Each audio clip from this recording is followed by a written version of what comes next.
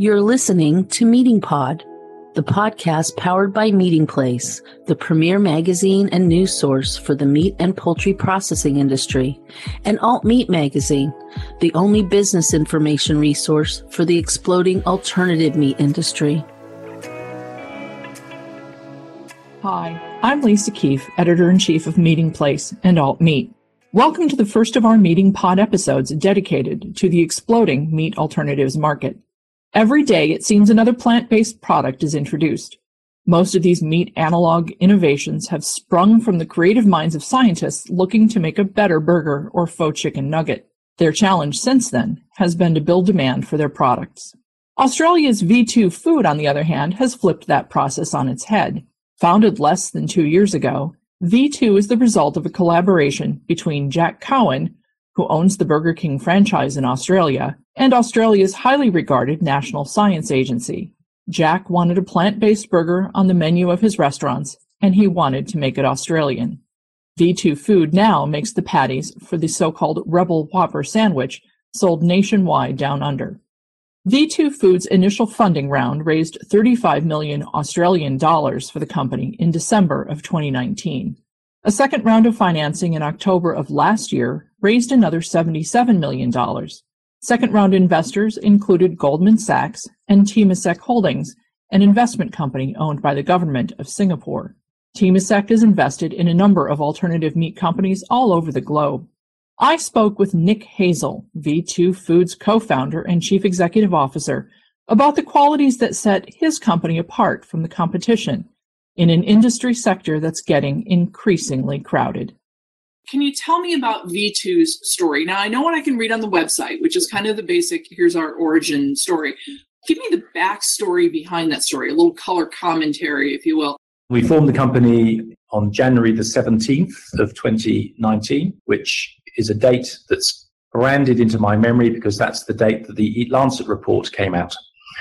So talk about serendipity. I was in San Francisco at the time at one of the Ultra Protein conferences there. The company was started and I was feeling deeply jet lagged and very uncomfortable and also a bit disconcerted by the fact that I think I was the only non-vegan out of the 200 CEOs that were assembled there.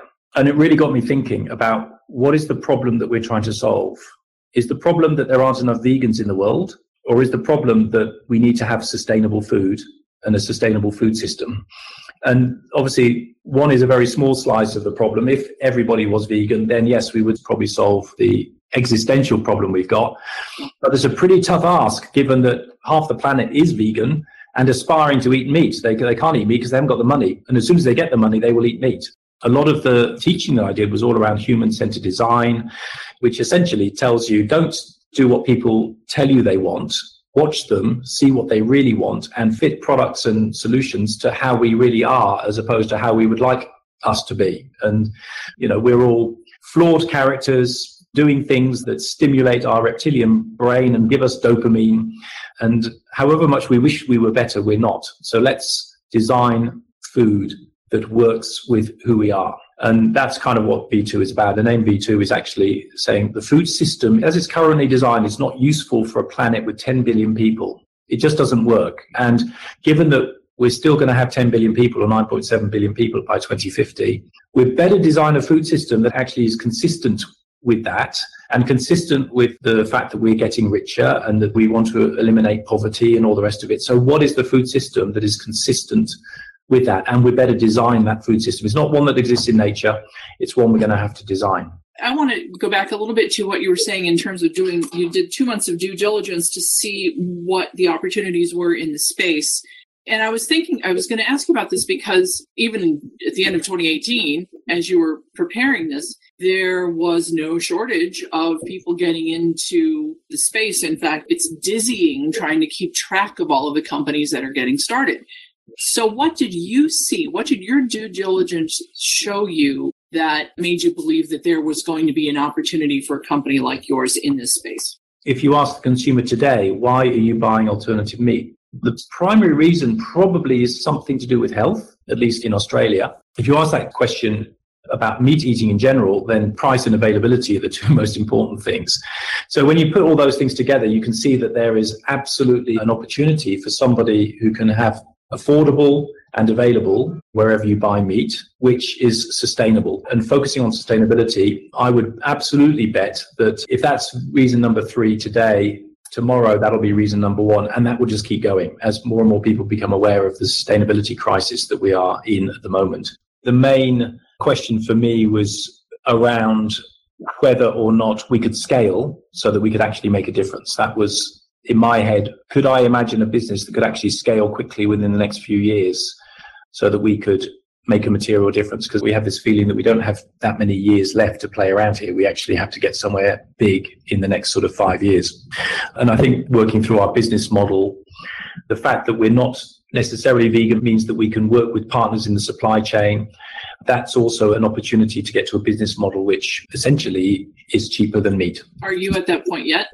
No, we're line priced. So when we make the Whopper for Burger King, it's on the menu for the same price as the Whopper. That's our first product off pilot plant, etc. We certainly have a route forward to being cheaper. Australia is famous for sustainable, great tasting beef. And we're Australian plant-based beef. It's coming from the same stable, if you like. And I think that that's very much our positioning. But what's interesting is the growth in meat consumption that we're all worried about when we talk about how many planets do we need to feed 10 billion people. Well, it's not high-end steak in Chicago that we're worried about. Let's face it, American meat consumption is going down, as is Australian meat consumption anyway. It's developing markets where meat consumption is going up. So ultimately, we need to be able to provide really aspirational plant-based meat that people in Australia and in the US love, but actually get it to developing markets. And that means that it's got to be cheap. So what kind of an environment is it for startup companies in Australia? I mean, do you have an infrastructure that is very friendly and it's easy to get started and scale up? It's a pretty friendly place for startups. It doesn't have the ecosystems that you have in California, for example, where you don't have to go very far and you've got 100 venture capital firms who are interested in listening to you. So there it's more mature, but it's happening in Australia as well. What's interesting about Australia is it has a very, very strong regulatory system. It's very well trusted for food safety and food quality around the world. But my view is it's an appropriately strong. It's not burdensome, but it is strong, and that's a good thing because it means that Australia has a very envied reputation for food safety and quality, which underpins its brand with exports. So I think it's an appropriate science-led environment, which is quite good for food innovation. Can you explain to me why V2's product is unique and it's better than some of these better-known competitors that have done a lot more marketing at this point? How do you put your product together in such a way that even you can't tell if you're eating conventional meat or V2 product? I think that, first of all, we're not there yet. Let's be really clear. I think, given that we've been working on this now for 18 months or so, I think we can get a lot better. So the thing about plant-based meat is that we're not limited by the genetics of the animal that you kill in order to improve the product. It's actually something that we formulate, and we can get, as we get better and better at understanding the chemistry, understanding the interactions when you cook the product, we will improve. So already what we're selling now is a lot better than what I launched 6 months ago. The character is the same, but it's better. And what I'm going to be doing in January will be better still. And I'm sure that we'll come up with other unlocks every 6 months that will just improve it a little. And I think that that's the journey that we're going to be on. I don't think it's ever going to stop. There is no limit really to how good we can be. And I think there's also, we're not limited by beef. I think that we can make beef that's tastier than beef. That sounds a bit weird, but if you take a piece of meat and you cook it yourself, or I cook it for you, let's take me because I'm sure you're a brilliant chef, but if I cook it for you or I give it to a brilliant chef and cooks the same piece of meat, they will get a lot more out of that piece of meat than I will. The downside is if you are a terrible cook and when you cook mince and you end up boiling it rather than browning it, you probably don't get a good result. So you could foolproof it if you want to, but actually what we're trying to do is we're just going to try and take the meat out of the equation. And most people do know how to cook a few things quite well. We want to be able to fit into that equation, and all you do is you just take out the meat and put us in its place and do your favorite recipe.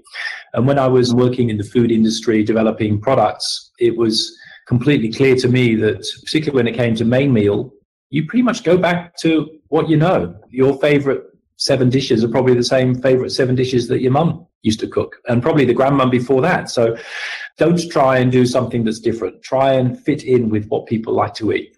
And that way, I think, is a way to get to scale. Otherwise, you're going to be a niche. We're really scared of becoming a profitable small niche. We want to be mainstream.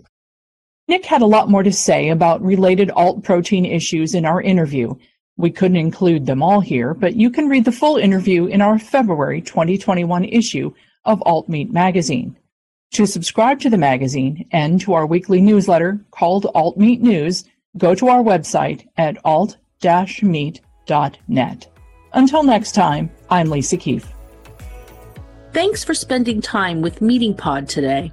Remember to tune in on Mondays and get the inside track on the people and processes that power the protein supply.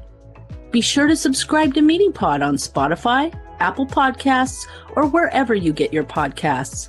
And follow Meeting Place and Alt Meat magazines on social media, or visit our websites at meetingplace.com and alt-meat.net.